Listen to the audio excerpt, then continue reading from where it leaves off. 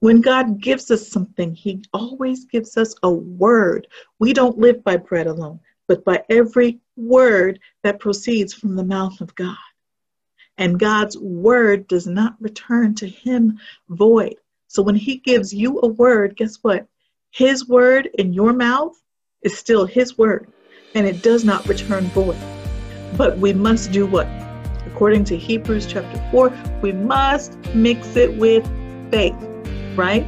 Because the children of Israel, when they received the word in the wilderness, they didn't mix their faith with it. Therefore, that word didn't profit them anything. They didn't do their part to cooperate with the word of God.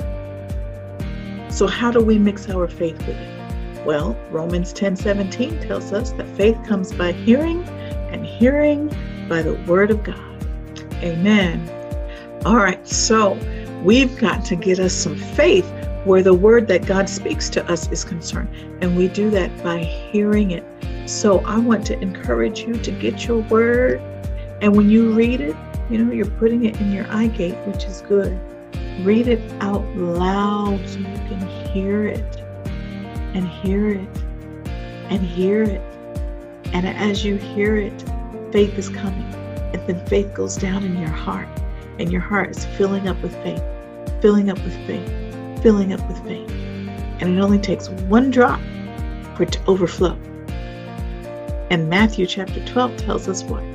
Out of the abundance of the heart, the mouth speaks. So when you get to that overflow and your mouth begins to speak that word that you've been putting in there, see, now it's coming out in faith, it's coming out in power, and it's going to manifest for you.